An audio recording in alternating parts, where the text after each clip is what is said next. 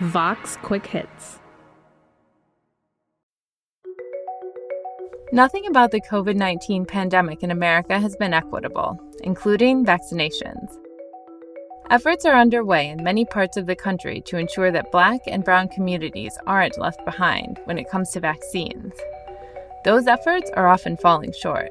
White people are being vaccinated at higher rates than people of color, and in many places, nobody's even tracking race data on vaccines to see what's happening.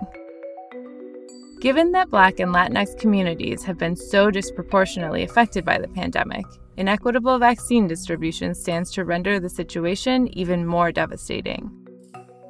Vox race reporter Fabiola Cineas is here to discuss how vaccinations are breaking down by race thus far, and what an equitable plan would actually need to look like.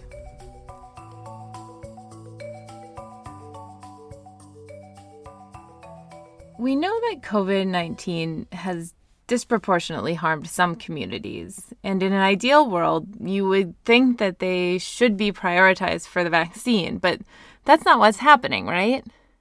Yeah, you're right. We know that COVID has killed Black, Latino, and Native Americans at 2 to 3 times the rate at which it kills white people, according to data that we have from the CDC.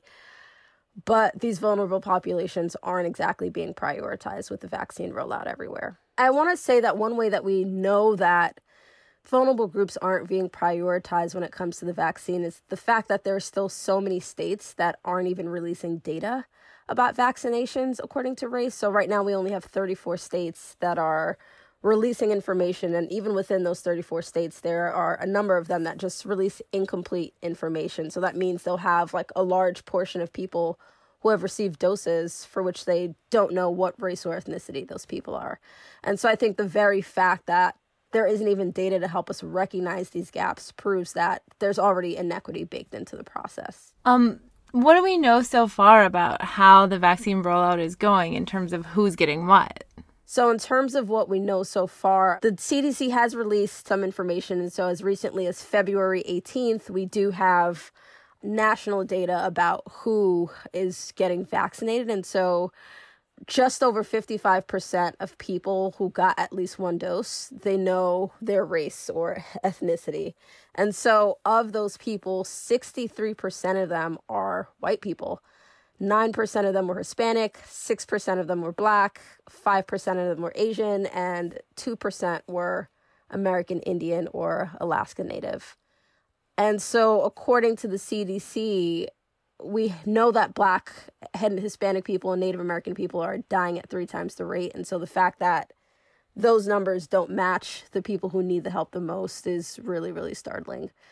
And I do want to draw your attention to one more report. The Kaiser Family Foundation, they have just way more detailed data than the CDC. They're actually reporting information by state. And so the main finding is that there's just a consistent pattern that Black and Hispanic people are receiving smaller shares of the vaccine compared to their share of cases, their share of deaths, and compared to their share of the population for a number of states. And do we know why? Like, what's going on here? Because it seems obvious that the populations that are most affected should get the vaccine. Why are they not? My one main answer for that is structural racism. In our healthcare system, structural racism has kept Black and Brown communities from receiving the kind of care that they need. And structural racism has actively harmed a lot of these communities. So whether that's thinking that Black and Brown people don't experience pain in the same way or turning them away from a doctor's visit, these kinds of experiences that Black and Brown people have had over decades and centuries just has kind of become embedded in the system. And so when it comes to a vaccine rollout plan, these same kinds of attitudes, just basically not seeing Black and Brown people as people who need to be cared for and prioritized, are then just replicated in rollout plans. And so we're seeing that rollout plans are prioritizing people in phase like 1A and 1B, and those include frontline workers, for example, or people who are over the age of 75. But we're finding that a lot of the frontline workers were healthcare workers, and Black and Brown people are not represented high in those groups. And then we're also seeing that in places like Alabama, CNN did a great analysis where they found that in a majority of counties in Alabama, the Black life expectancy was less than 75 years. So that meant that if your plan was to first vaccinate people over 75, that means you're going to get like all white people because Black people aren't even living to that age. And that's just a really, really striking reality. And then other reasons include the tech gap, the digital divide. If you're telling people to sign up for vaccines on the computer, a lot of people don't even have access to the internet. And there's just an information gap when it comes to figuring out how to even sign up for a vaccine. Yeah, I mean, I know even here in New York, if you look at the map of where COVID has hit hardest versus who got the vaccine, it's really wild to see, like, there wasn't a ton of COVID on the Upper East Side, and suddenly they all found vaccines. Are there places that are getting it right, that are doing the right thing here and figuring out how to do vaccines equitably? Yeah, I in the piece that I wrote, I really shout out Chicago because it's a place that when they first rolled out the vaccine, they did a plan that was similar to everywhere else. They were like, 1A, we're going to take care of our healthcare workers, and then we're going to move to people who are age 65 and up. But after just about a month of doing that plan, they realized, oh snap, 2/3 of our doses have gone to white people, and also a large number of their doses had gone to people who weren't even living in Chicago. So they were like, we need to course correct. We need to figure out what is going on here. And so Mayor Lori Lightfoot, along with a number of other constituents and stakeholders in the city, got together and created a Protect Chicago Plus plan. And so that's a plan that specifically focuses on the vaccine and the need to target the highest need neighborhoods.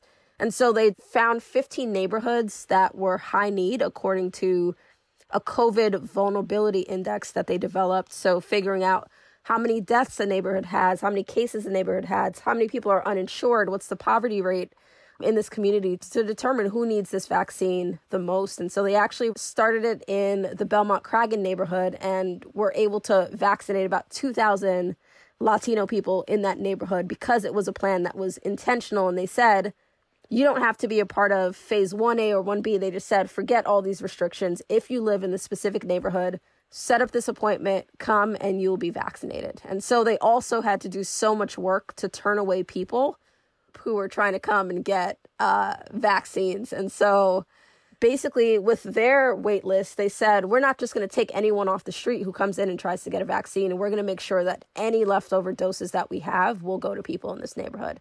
And it's been working. Some people are saying it's too soon to tell whether this strategy is actually changing the trends, but people are confident that it is. Yeah, which kind of gets me to my last question. What are the policy fixes here? Is the Chicago model something that should be replicated, or what really needs to happen at a policy level?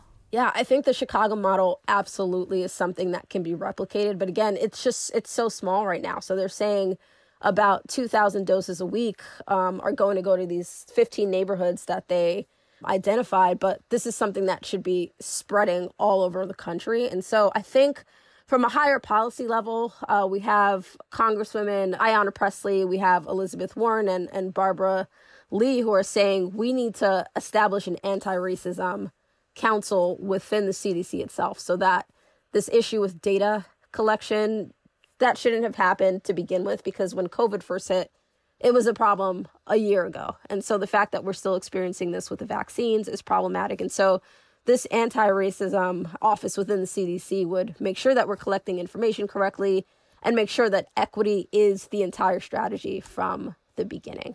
Right. It's hard to solve the problem when you're not even really tracking to what extent it exists. Exactly. Well, thanks so much for coming on and talking about this. Thank you for having me. Fabiola Cineas is a race reporter at Vox, and you can find her on Twitter at Fabiola Cineas. For more stories from Vox, you can check out the Vox Quick Hits feed wherever you get your podcasts.